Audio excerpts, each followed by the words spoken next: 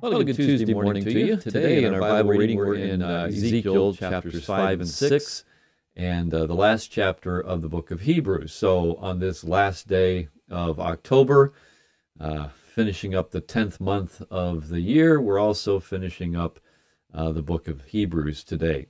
And that's the passage I want to focus on. Actually, just really one verse in Hebrews chapter 13, and it's verse 5, where the writer says, "Let your conduct be without covetousness. Be content with such things as you have." Then he gives us a reason why we can be like that. But I want to zero in on that idea of covetousness. You know, that does seem to be a bigger problem for even Christians than maybe we want to admit. I say that because, Jesus warned against it, and the Apostle Paul in his letters warned against it. And he even went so far as to warn us that covetousness is a form of idolatry, Colossians chapter 3 and verse 5. He tells us that, don't be covetous. Don't be covetous. Covetousness is idolatry. It's a form of idolatry. And if you think about it, you realize that, that it really is. We can covet all kinds of things. We can covet things. We can covet stuff.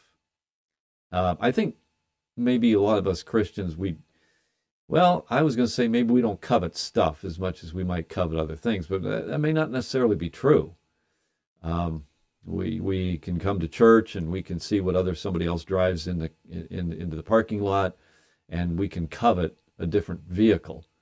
We're driving this old thing, and somebody comes in with a new car, and we get a little covetous, and so on. When it comes to stuff, we can covet things, but we can also covet experiences, right? Think about, if you're a social media person, think about the experiences you see others post about on Facebook or their Instagram or whatever their social media site you happen to be on. Yeah, you see them going to these wonderful places and having these wonderful experiences, and you can't do that kind of thing, or maybe you can't afford it, just don't have the opportunity to do it, and it's easy to covet their experiences. It's also easy to covet positions. I know a guy, for example, who he's just past the 50-year mark in his life, and he's been with a particular company for quite a long time.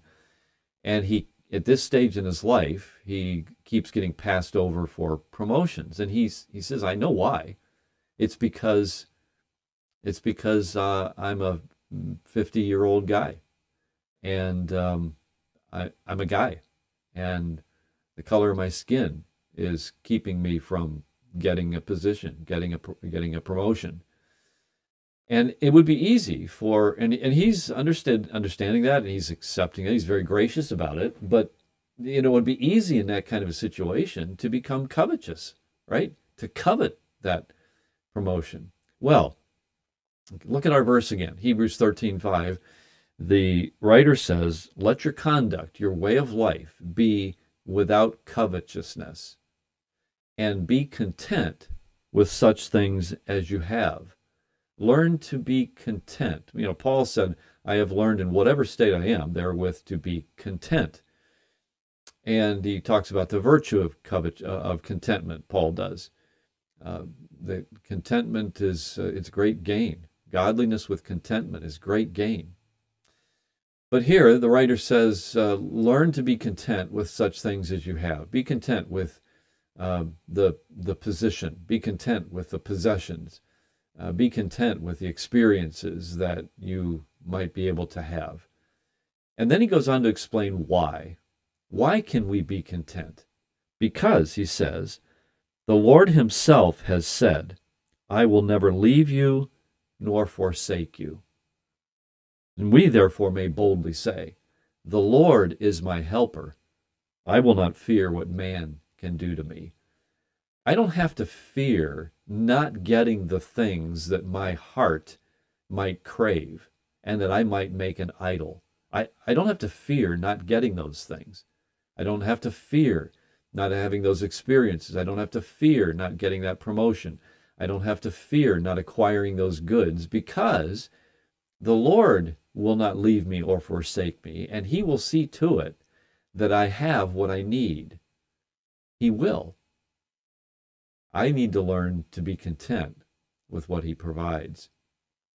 Well, may the Lord challenge us today and encourage us to know contentment, to have a contented heart. And by the way, contentment does not mean void of any godly ambition. Contentment means to avoid any selfish ambition, stuff merely for self.